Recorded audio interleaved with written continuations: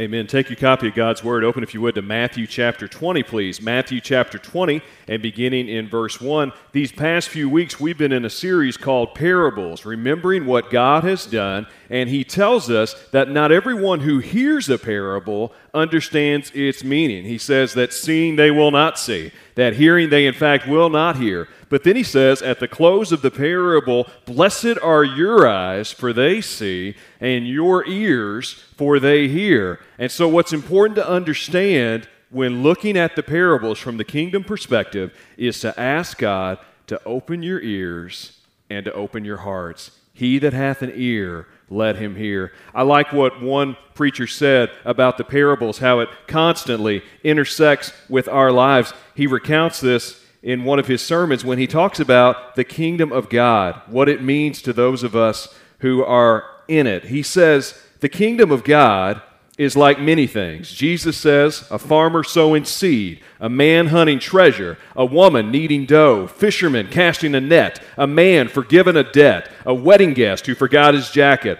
virgins waiting for a bridegroom, a landowner being generous. The kingdom is like seed, yeast, pearl, fish, banquet, vineyard. It's so many different things, it's hard to say it's any one thing. Listen to this. It's seemingly random. It's hidden, it's surprising, it's disruptive, it's unexpected. It begins small. It's something you desperately need or passionately want, but it comes mixed with things that you vehemently scorn but can't rid yourself of until God says no. It's something you receive and cultivate. It's something you seek and lay hold of. It's something you await and stay ready for. It's something you're invited to and come prepared for. It's something of great value and need to discover. It's something that reverses value and expectations, and you need to adjust. It's something an enemy seeks to destroy. Now look with me in Matthew chapter 20 and beginning in verse 1. Jesus tells us, for the kingdom of heaven is like a master of the house who went out early in the morning to hire laborers for his vineyard. After agreeing with the laborers for a denarius a day, he sent them into his vineyard. And going out about the third hour, he saw others standing idle in the marketplace. And to them he said, you go into the vineyard too, and whatever is right, I will give you. So they went out, going out again about the 6th hour, 12 o'clock, the 9th hour, 3 o'clock. He did the same. And about the 11th hour, 5 o'clock, he went out and found others standing. And he said to them, why do you stand here idle all day? They said to him, because no one has hired us. He said to them, you go into the vineyard too. And when evening came, the owner of the vineyard said to his foreman, watch this, call the laborers and pay them their wages, beginning with the last up to the first. And when those hired about the 11th hour, 5 o'clock came, each of them received a denarius, about a day's wages. Now when those hired first came, they thought they would receive more, but each of them also received a denarius. And on receive it, they grumbled at the master of the house, saying, these last worked only 1 hour, and you have made them equal to us, who have borne the burden of the day and the scorching heat. But he replied to one of them, friend, I am doing you no wrong. Did you not agree with me for a denarius? Take what belongs to you and go. I choose to give to this last worker as I give to you. Am I not allowed to do what I choose with what belongs to me? Or do you begrudge my generosity? And mark this in your Bibles. So the last will be first, and the first last. That's really what kicks off the passage. In Matthew 19:30, Jesus says much the same thing. Many who are first will be last, and the last shall be first. Now, Scripture is filled entirely with paradox. The way up is the way down. He who would be greatest among you first has to make himself a servant unto all. And in this particular parable, something is happening that's incredibly important. Now, we all know that grapes were an invaluable commodity in Old and New Testament times. The Israelites absolutely lived off of the grape harvest. And in important times and seasons, they would have to hire workers. They would go into the city marketplace early in the day, see who's available, and say, hey, I need you for a day, and I'll give you X amount for working for me. And in this particular scenario, these day laborers come out. Now, you can imagine the 6 a.m. worker is there early. He's the early bird gets the worm type. He's ready to go. It's a nice, cool day. He's ready to make a good day's wages and use it for something, and he's good. So he gets out about 6 o'clock in the morning, the first hour in Jewish culture. He looks around him. About 9 o'clock, some other people show up. A little bit later, but still too early in the morning. And he thinks, well, I'm glad the owner has gotten them to work in the vineyard too. We could use some more help. Some more come at 12 o'clock, and as he's kind of scraping his hands, he's a little bit tired. He notices they're a little fresh, but hey, the master needs help, so we'll get a few more. And others come at 3 o'clock, right, as he's starting to feel it just a little bit ready to go home. Others are here at 3 o'clock, thankful for more help. And then, right before quitting time, at 5 o'clock, the last hour of the workday, some others show. And he thinks, well, this is okay. Maybe they'll get a little bit for the day. And this is the scenario that we find themselves, and yet the master does something incredible. He pays them in reverse. He pays from last to first, and he pays them all the same amount. Now, before you start crying out communism, that's not what this is. Imagine if you had worked for an entire day and somebody else comes in and works 1 hour and they get the same amount as you. Would that be fair? Our whole world is built on you get what you earn. At least in a Western capitalistic society, you would think about this guy and all that they've kept going through. He would be paid for this work. You know, you've done all the work. The other laborers haven't been there long enough. You ought to be appreciated for what you've done the longer you work. You should be thanked. Shouldn't your work be determined by your work? But in an earthly sense, this makes sense to us. So they go from being chosen to work to being cheated, or at least in their minds. It's almost a connection with Psalm 69:4, where the psalmist says, what I did not steal must I now restore. Hey, you do all the work, and someone else gets all the credit. Or worse, not only do they get all the credit, but they get all the pay. You think about how this works out. Everything in your life is determined in a secular sense by value. You get what you earn. You put in the hard work, and you can get ahead of other people, at least what the culture teaches. And yet, when they go on strike, seemingly, when they're about to complain about everything that's going out, the master only has one response to them. You know what he says? This is what he says. It's not a fun response. He says 3 words. He says, it's my vineyard. And that's it. I call the shots.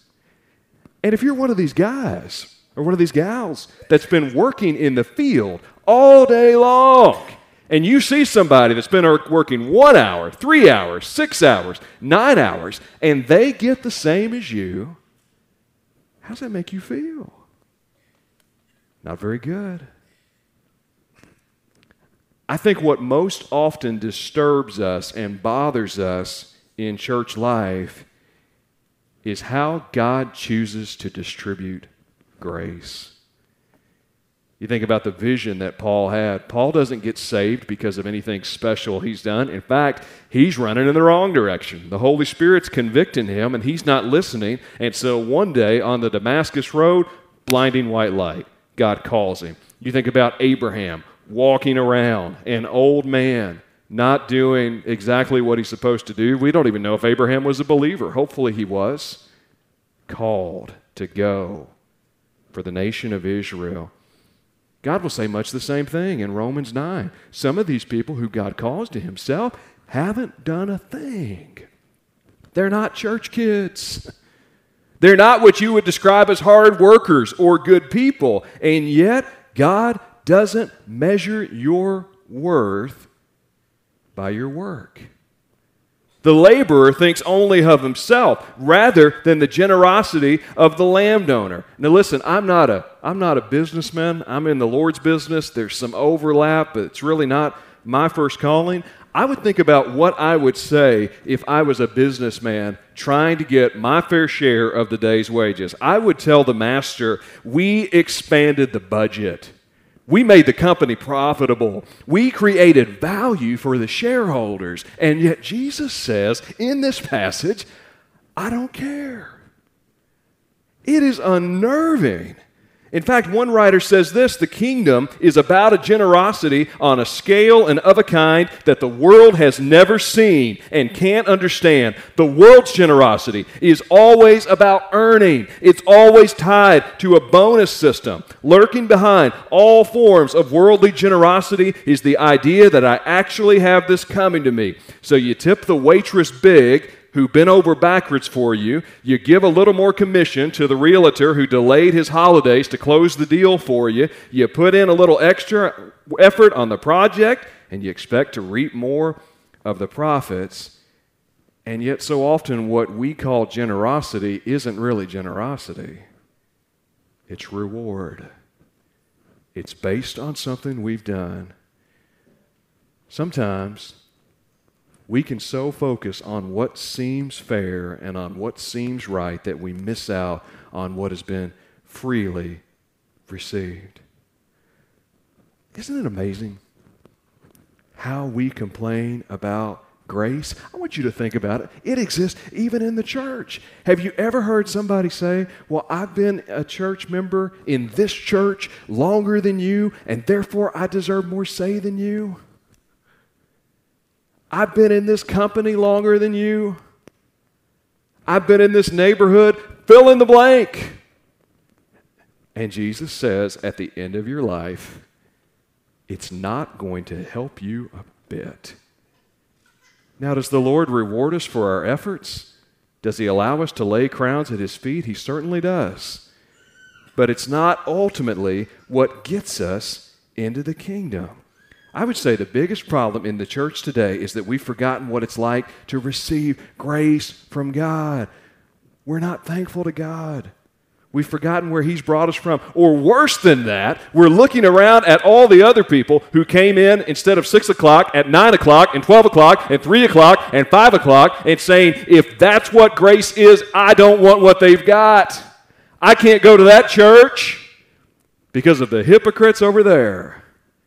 Doesn't keep you from going to the ball game where there's hypocrites.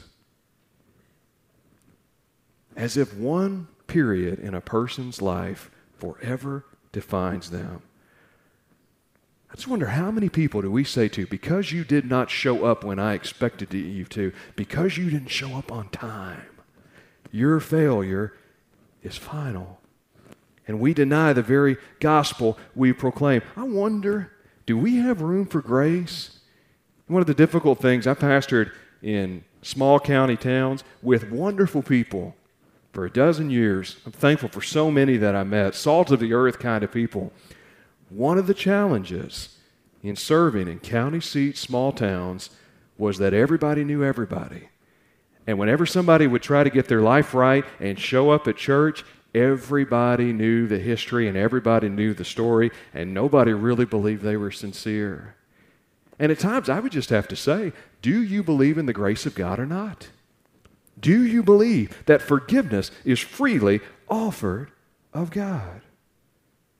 Now I want you to think not just of God's notion of grace and generosity, but I want you to think about God's notion of fairness versus our notion of grace. Let's talk about fairness for a second. What kind of fairness gets you into the kingdom of God? So you think because you've worked harder than someone else, that means you earn more, or that puts you in a greater standing with God. And yet, how many of you chose where you were born? How many of you chose your mom and dad? How many of you chose where you grew up?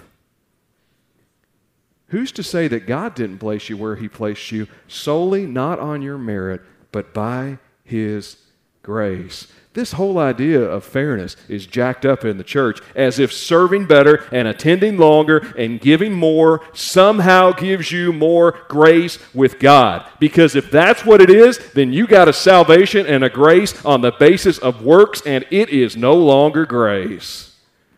We say, well, this person got what they deserve. Hey, none of us deserve a thing in God's kingdom. Do you withhold from others what God has not withheld from you?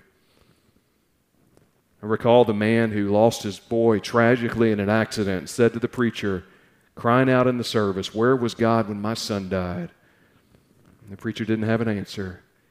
He waited and thought about it and compassionately said, "I don't know, but probably in the same place as when his son died. He that spared not his own son, shall he not freely give us all things?" Hey, listen, friend, in God's economy, you don't want fairness. You want mercy.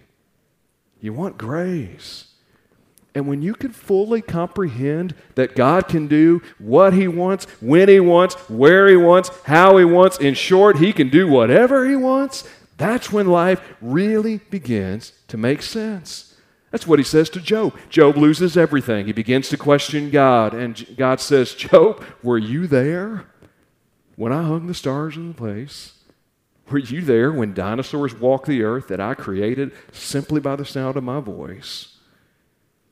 Who are we to dictate terms with God?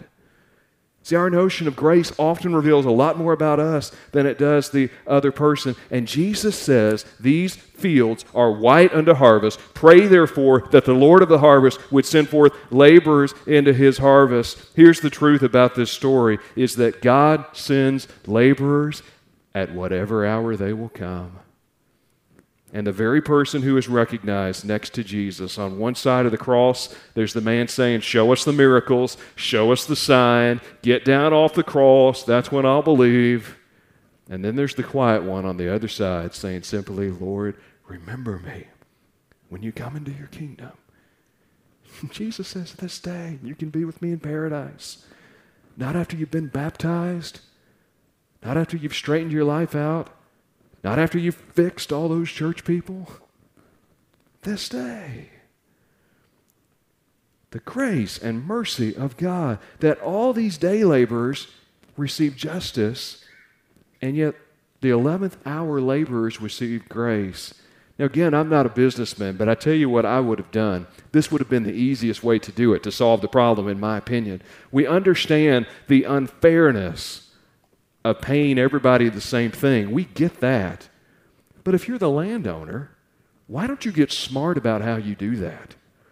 Why do you pay the last people first and make the first people wait until the last have gone? Wouldn't it be easier just to do this? First guy comes up, worked 12 hours, give him a denarius, he goes on his way, doesn't know the difference about what the 9th hour receives. The 9th hour has no idea difference what the 12th hour received, 12 to 3, 3 to 5, and everybody's none the wiser, and everybody remains happier. And yet that laborer, that owner, says intentionally, give it to the last first, and the first last.